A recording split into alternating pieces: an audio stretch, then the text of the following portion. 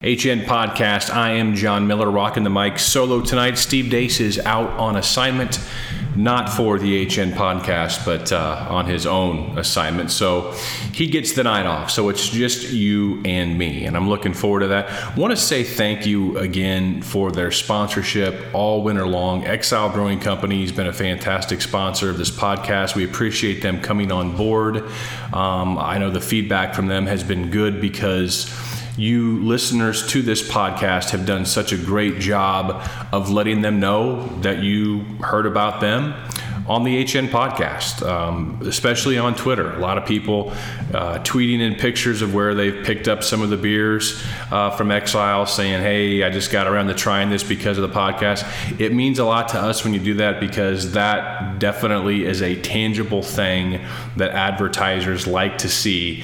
Spending money on advertising is not an easy decision, because oftentimes you don't get a tangible return on investment, or at least that you can track, unless it's a specific call to action type of sale where bring this coupon in and you get 10% off something.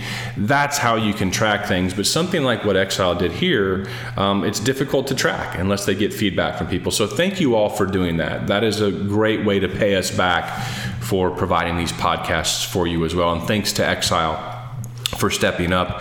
If you have a business, a product, a service, a widget, and believe that reaching 20 to 30,000 people each and every episode of a podcast is something that would be good for your business, drop me a line at jdmiller71@gmail.com. Find me on Twitter at Hawkeye Nation, and I can get in touch with you and tell you more about our numbers. Sorry for those of you who are not potential advertisers, but I want to say thank you again for listening to this as much as you do.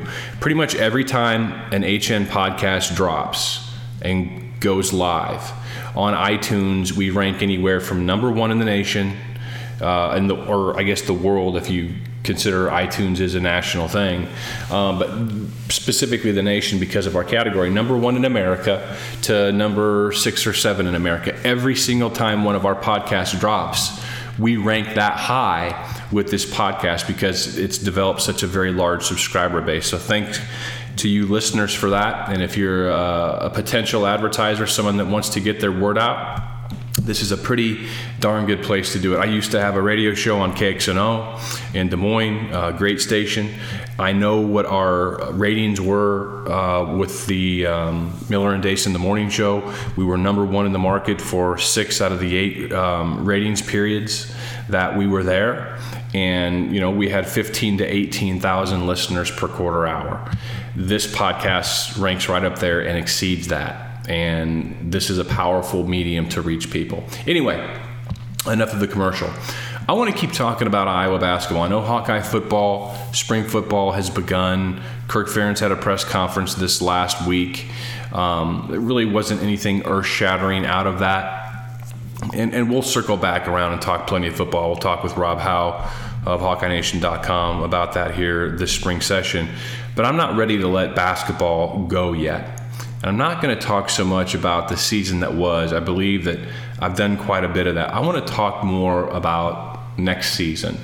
The future for Iowa basketball, in my opinion, is as bright as it's been, golly day. I'm putting myself on the spot here. I don't have a script of where to go with these. I have an idea of what I want to show you tonight, a very specific idea. But, when was the last time I would have been this optimistic going into a season 2 or 3 run? And maybe the 80s? Maybe, when Utah was going into his junior year, I think that was that Aaron White's senior year. I was pretty pumped up about that. So we don't have to go back into the Wayback Machine to the 80s too far. But when I talk about a 2 or 3 year run, this is pretty rare territory. But let's talk about next year before we talk about a 2 or 3 year run. You've heard me mention several times, and you don't need to hear it from me. You can do math as well with regards to what Iowa has returning next year. I spent about 4 hours this past week aggregating statistics of the 7-ish or so Big Ten teams that I think Iowa is going to battle next year for a top 4 conference finish. I wouldn't be able to begin I'll still probably try to say who's going to finish where or exactly where I think Iowa will finish, because there's still some NBA decisions that have to be made in the coming weeks. But I think that there's 7 teams right now that will comprise the top 4 of the Big Ten standings next year.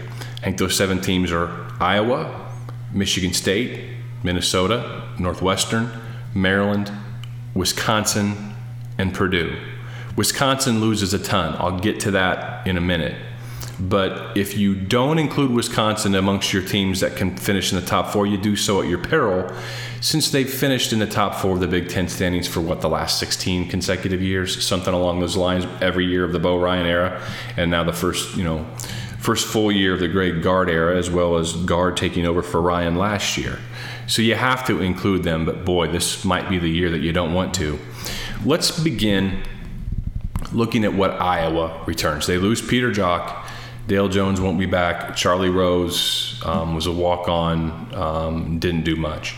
So here are the percentages of what Iowa returns for next season. As far as a percentage of minutes played, 85.6% of their minutes played returns for next year. That is a very high number. It's not the most amongst the 7 teams that I just mentioned.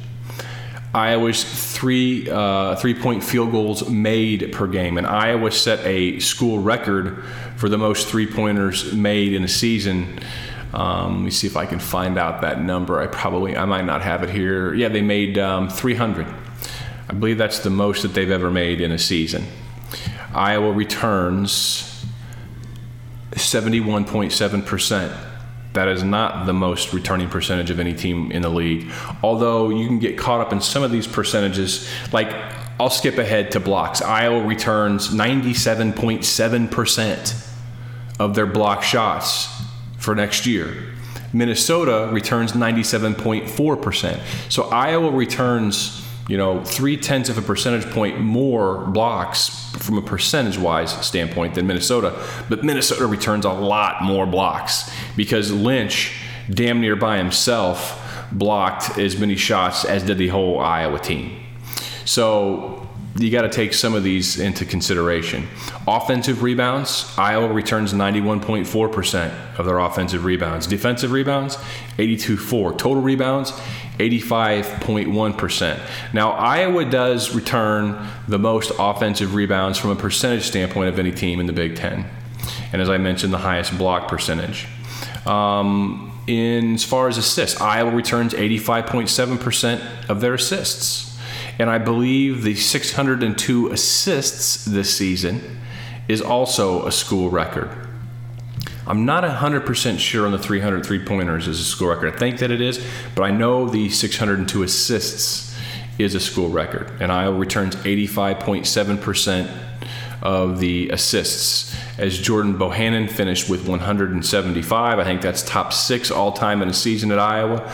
Jordan Bohannon's 89 three-pointers, also top 7 or 8, maybe even better than that, three-pointers in a season.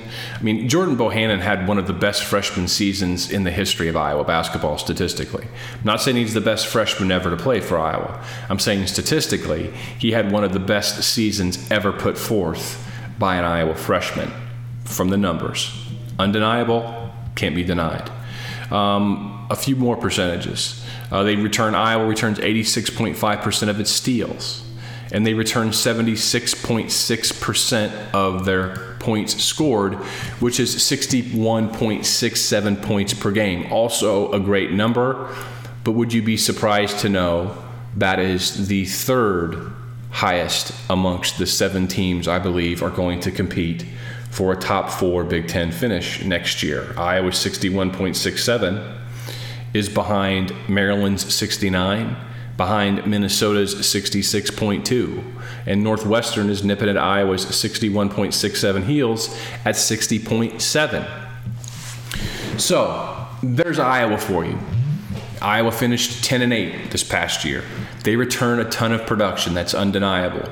But the whole point of this exercise, that this podcast episode that we're doing, is maybe to reset expectations a little. I'm not trying to dumb them down because I have high expectations. This was a bit of a reality check for me when I went through this exercise, so I just wanted to pass along what I shared. Let's go to another team, Minnesota. Gophers finished 11-7. They should have actually been the team that was 10-8 in the Big Ten, and Iowa should have been 11-7 because Iowa got a game stole up in the barn, but we'll move on from that. Would have also meant Iowa in the NCAA tournament, but whatever. Minnesota returns 88.8% of their minutes. Iowa, 85.6%. Minnesota returns 67.9%, so basically 68% of their threes, in the same neighborhood as what Iowa returns.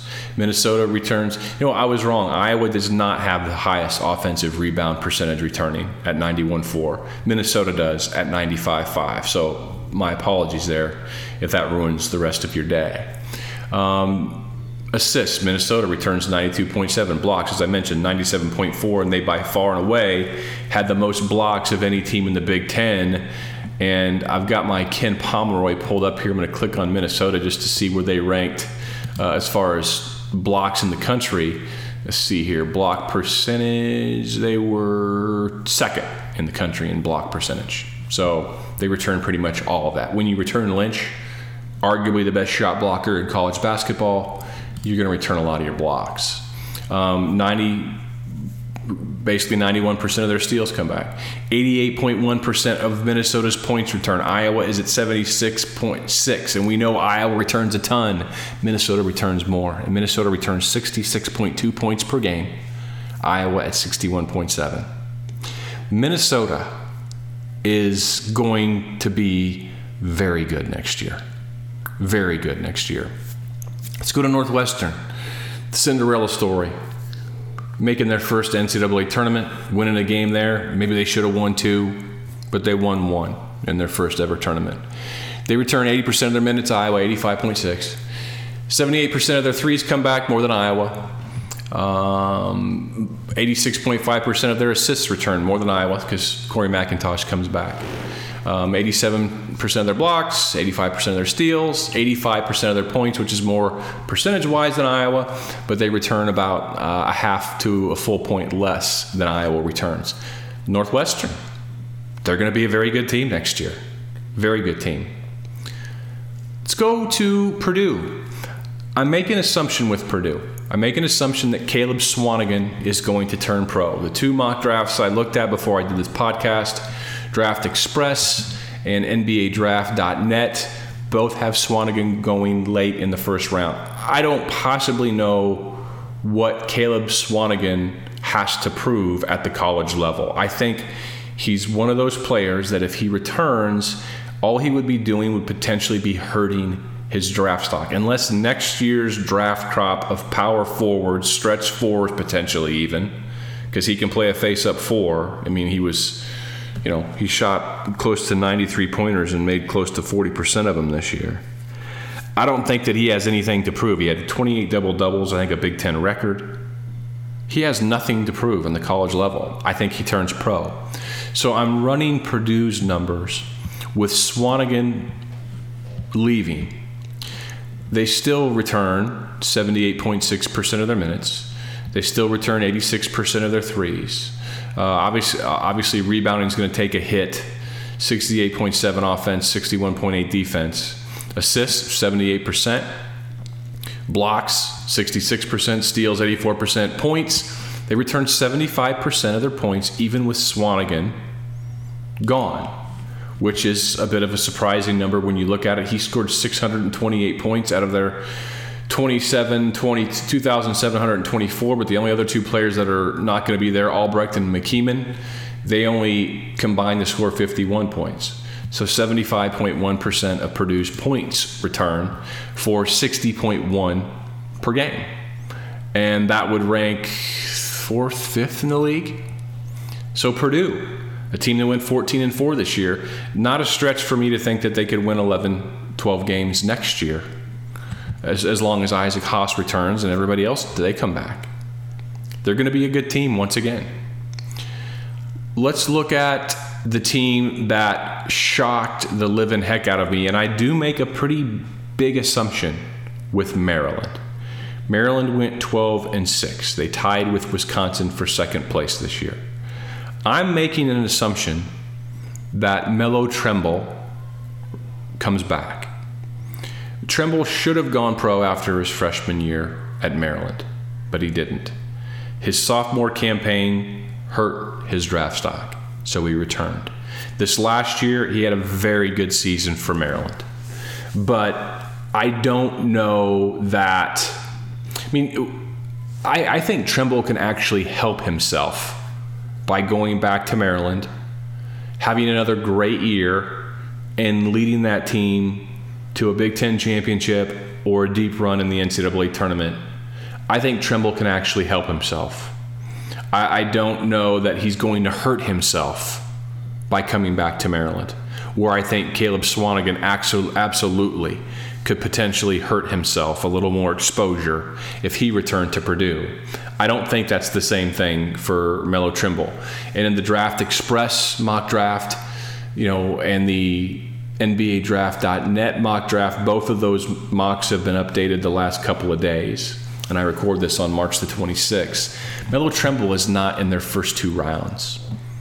I don't see Trimble anywhere unless he just is tired of school and wants to go make money in Europe, or sees what Yogi Ferrell did with the Dallas Mavericks this year. Ferrell went undrafted and got a 10-day contract with the Mavs and turned that into a 2-year guaranteed deal because of his exceptional play. Trimble could do that. I don't think that he will. I think he'll return. So when I look at Maryland's statistics, I plug in Trimble coming back. They lose one player in Dodd. So here's what Maryland returns. 92.3% of their minutes, number one amongst these 7 teams that I looked at, maybe number one amongst all Big Ten teams. 3-point field goals, they return 100% of what they did this past year. And this past year, Maryland made 272 three-pointers. Iowa, for comparison, made 300. They return 100%. They return 94.6% of their defensive rebounding, 97.7% of their assists, 97.2% of their steals, 93.4% of their points, and 69 points per game. All of those statistics that I just mentioned with regards to Maryland are number one amongst all of these 7 contenders that I have. They're number one of all the teams in the Big Ten, or at least the 7. I'm assuming it's also the other 8. I think it's a safe assumption to make that they would also, if they're number one amongst these 7, they're going to be number one amongst the other 8. Illinois loses a ton. I think, some of you might be saying, John, how come you're not including Indiana amongst your numbers here? I think they're going to lose OG Anunoby to the NBA. I think they're going to lose Thomas Bryant to the NBA. And even if they lose one of those players, I don't think the Hoosiers are going to be a top 4 team. So you may disagree with that. Some of you are saying, hey, what about Michigan? Wagner and Wilson, they could return.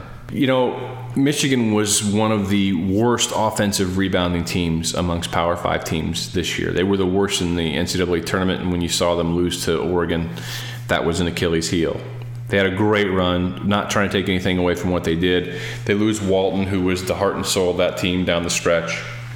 So I don't think Michigan's going to vie for a top 4 finish in the Big Ten next year, even if Wagner and Wilson are still there. Both players, I think, will put their names into the NBA draft evaluation list, and I think both should. Wagner probably could return to Europe and make millions of dollars per year right out the chute. But I think the way that he played in the NCAA tournament, he may have higher sights and may want to stick around and do the NBA thing. Who knows? One or both of them could elect to turn pro. Wilson, his skill set, he's rangy. He is a player that the NBA is definitely going to love to have at some point in time. He's got a ton of upside. I think he comes back, though. I think they'll both use the evaluation opportunity to their advantage, which that's what it's there for. But I think both return, but still, I don't think Michigan is going to finish in the top 4. Last team, there's 2 more teams I haven't taught, and I'm going to publish articles this week. I know I'm throwing a lot of numbers at you in a podcast, which is not really a good idea. Podcasts need to tell stories, need to extrapolate, need to provide analysis, and statistical analysis, and podcasts can sometimes get lost and you get a little brain lock. So I'm going to write capsules on each of these teams, as well as talk about who they have coming in. That's the missing picture to this podcast, is I'm not really talking about recruiting classes coming in on top of this returning production. But I think these are going to be the teams. Michigan State, they returned 68% of their minutes, 78% of, by the way, my assumption with Michigan State is that Bridges is going to go pro. He's in the top 15 of every mock draft I can find. I think he'll turn pro. Probably hurt. I think he's a lottery pick. So I think that he will not be back for Michigan State. 69% of their minutes, 79% of their threes, 75% of their assists, 62% blocks, 65% steals, 43.6 points per game. Now that's nowhere near where these other teams that I've mentioned are. But Michigan State's, their recruiting class, salty as always, and they also have some youngsters that I think are going to make big time strides. Guys that Izzo didn't really trust this year, but Ward is a phenomenal player. When they went in, they were productive, but Izzo just didn't trust them enough to give them a ton of time. But they are going to be a very, very difficult out next year, and I think they're going to be right there in the mix for a championship. Ward put up some great numbers. He had almost as many rebounds as did Bridges. Just a fantastic year. Although Bridges, missed some time, their rebounding totals were similar. He averaged 13.9 points per game, and he was left off the All Big Ten rookie team, which I think was probably a little bit of a joke. So he's a great player. And that they'll lose Bridges, they'll lose Harris, and they'll lose Ellis. Harris is not an insignificant loss at 10 points per game. Ellis at 6.4. But I think the Spartans are going to be right there. So this exercise, and Wisconsin, let me throw Wisconsin out at you. They lose a lot due to the Badgers. And again, as I mentioned earlier, they finished in the top 4 of the Big Ten 15, 16 years in a row.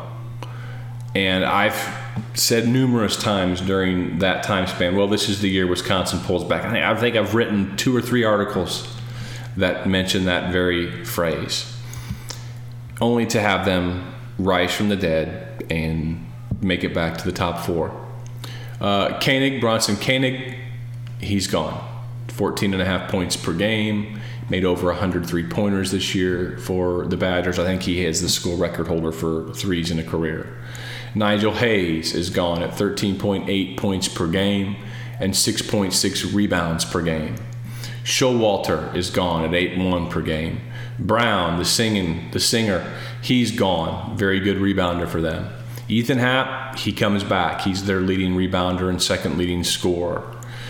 Trice, Iverson, it's Wisconsin. You don't know who the next wave of guys are going to be, but they're going to be there. But the Badgers returned 29.3 points per game, 40.7% of their point production. So they have a big hill to dig out of, a big hole to dig out of, rather, big hill to climb. Mixed metaphor there. And I want to sit here and tell you that I don't think they're going to finish in the top 4. I think next year is going to be the year that Wisconsin has some bills to pay. Ethan Happ isn't going to have Nigel Hayes on the other side of him, taking some heat off of him that he had the last couple of years. It's going to be Ethan Happ's show down low. Can he handle it? He's not a good free throw shooter. We know that. I don't think that they're going to do it, but I can't not include them in my top 7. Is that disingenuous? Yes. When I make my picks next year, or probably not next year, when I make my picks here this week or next week for a way too early Big Ten standings prediction for next year, I probably won't have them in my top 4. But I'm going to have them at least in the discussion because they deserve to be. They've earned that at least. So right now, gun to my head, John, you got to predict an order here. I'll do this way. I would say I would lean towards Minnesota as having the best team next year, right from the get-go. I think Michigan State isn't going to be far behind them.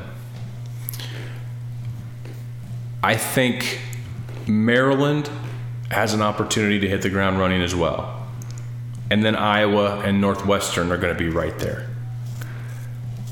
I think the teams that finish in the top 5, I think Michigan State, Minnesota, Iowa, Northwestern, Maryland, Purdue, I think they all have a chance to be top 25 teams next year by, say, the middle of December. Wouldn't surprise me if all of them were in the top 25. Then, and maybe even at the end of the year. Wouldn't surprise me if the top 6 teams in the Big Ten next year, and those 6 I think will come from Iowa, Minnesota, Michigan State, Northwestern, Maryland, and Purdue. Wouldn't surprise me if those 6 teams were seeded anywhere from 2 through 7 in the NCAA tournament. Maybe not lower than 7. This year, Purdue had a 4 seed. They were the lowest 4 seed. Minnesota had a 5 seed. And then Michigan had a 7. Wisconsin had an 8. Michigan State was at a 9, something like that. Just low seeded. Next year, I don't think there's going to be that issue. Where this year, the Big Ten had, as Dace has said, had a very strong middle and a thin upper tier. Next year's upper tier is going to be really good. I'm not saying there's a national champion in there anywhere. Wouldn't rule it out, but statistics would say probably not. But I think there's a lot of really good teams there. Wouldn't surprise me if the Big Ten had 4 teams that were seeded 4th or better in next year's tournament. And I think there's a possibility with that for Iowa. Now, a 4th or better seed means you're a top 16 team. That may be a little bit much. I mean, Iowa's players are going to get better too. Tyler Cook is going to be a much more confident and sure player next year. If he can get it's interesting with Tyler Cook, just watching him all season long, you would think he was a left-hander as much as he favored going to his left on the block.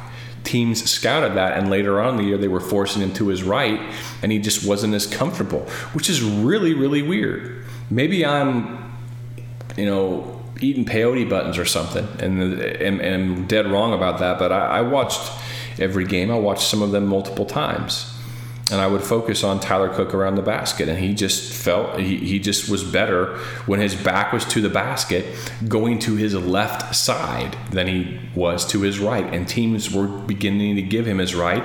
He didn't go up as strong, and his shot got blocked there.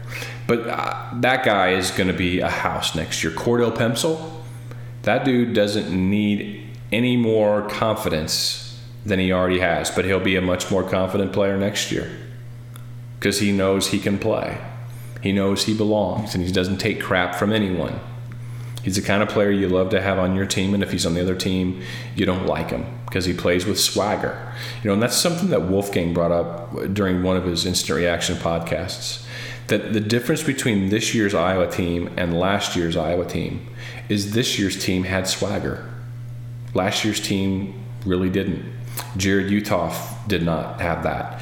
Utoff was an incredibly skilled player at Iowa, one of the most versatile skill sets of any Iowa basketball player I can ever remember seeing. And I began watching Iowa that I can remember back in the Final Four year of 1980. Utoff had a more broad array of skills of any player that I can remember.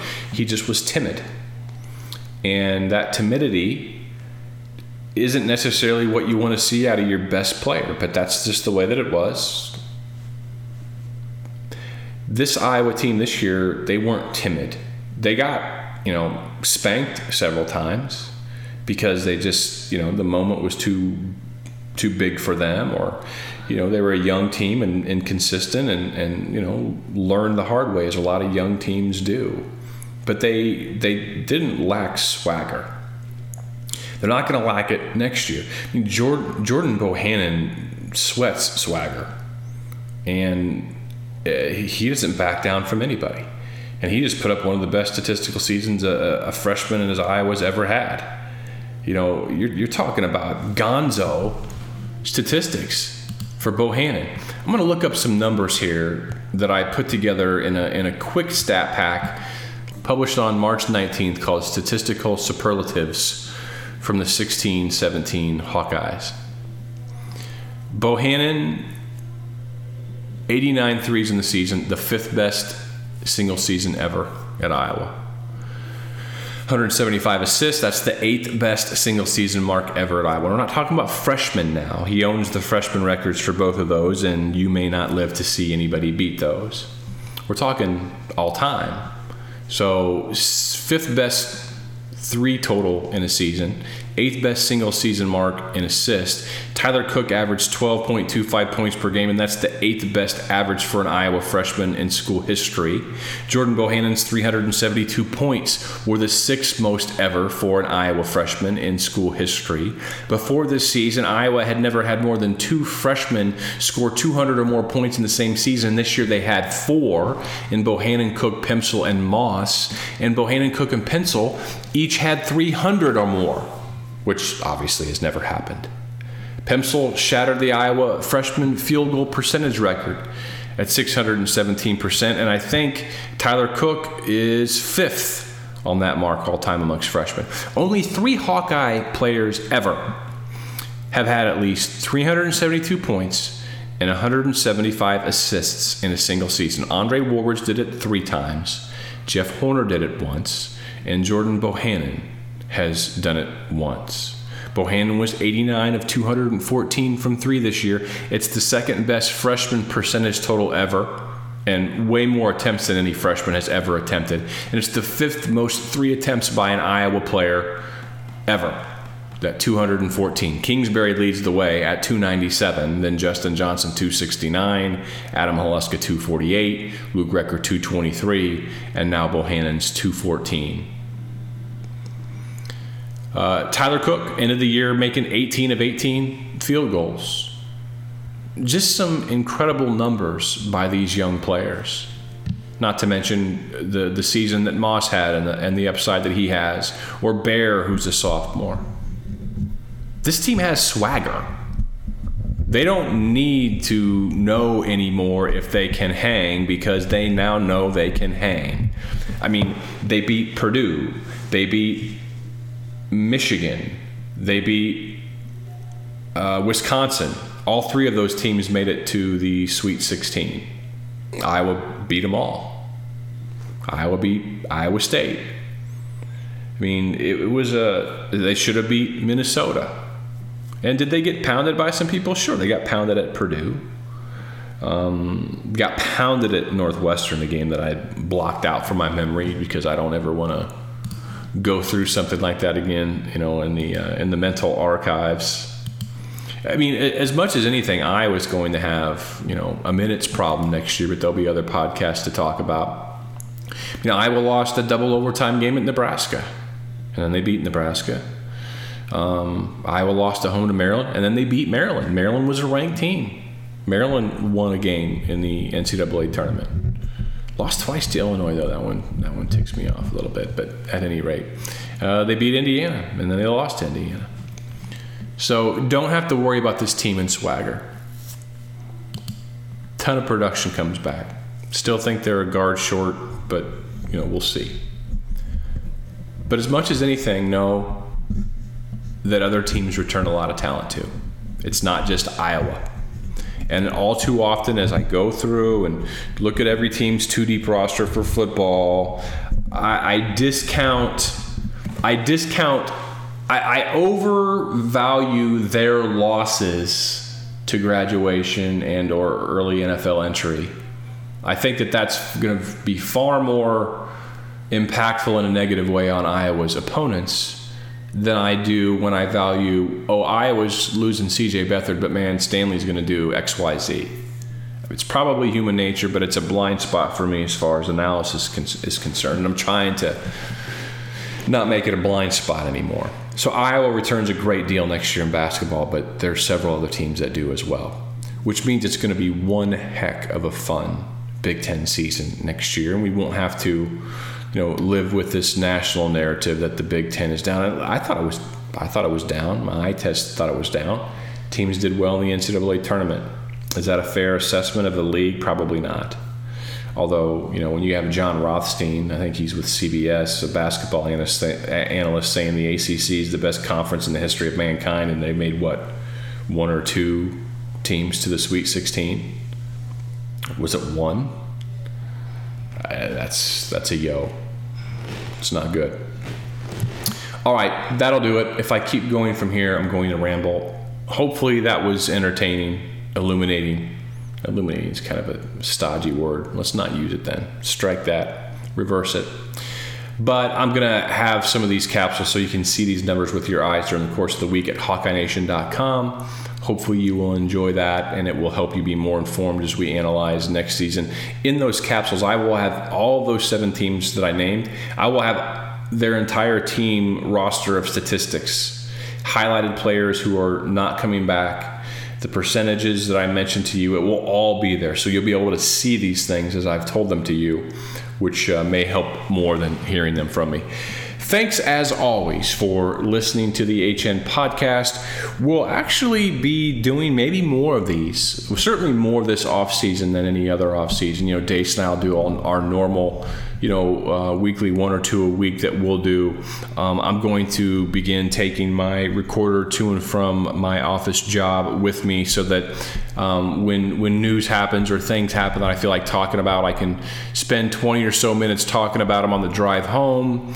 And bam, there you have that, and I can come home and I still get to be daddy and not have to run into the office and record something and take time away from my precious daughters. Everybody wins there. Thanks for listening.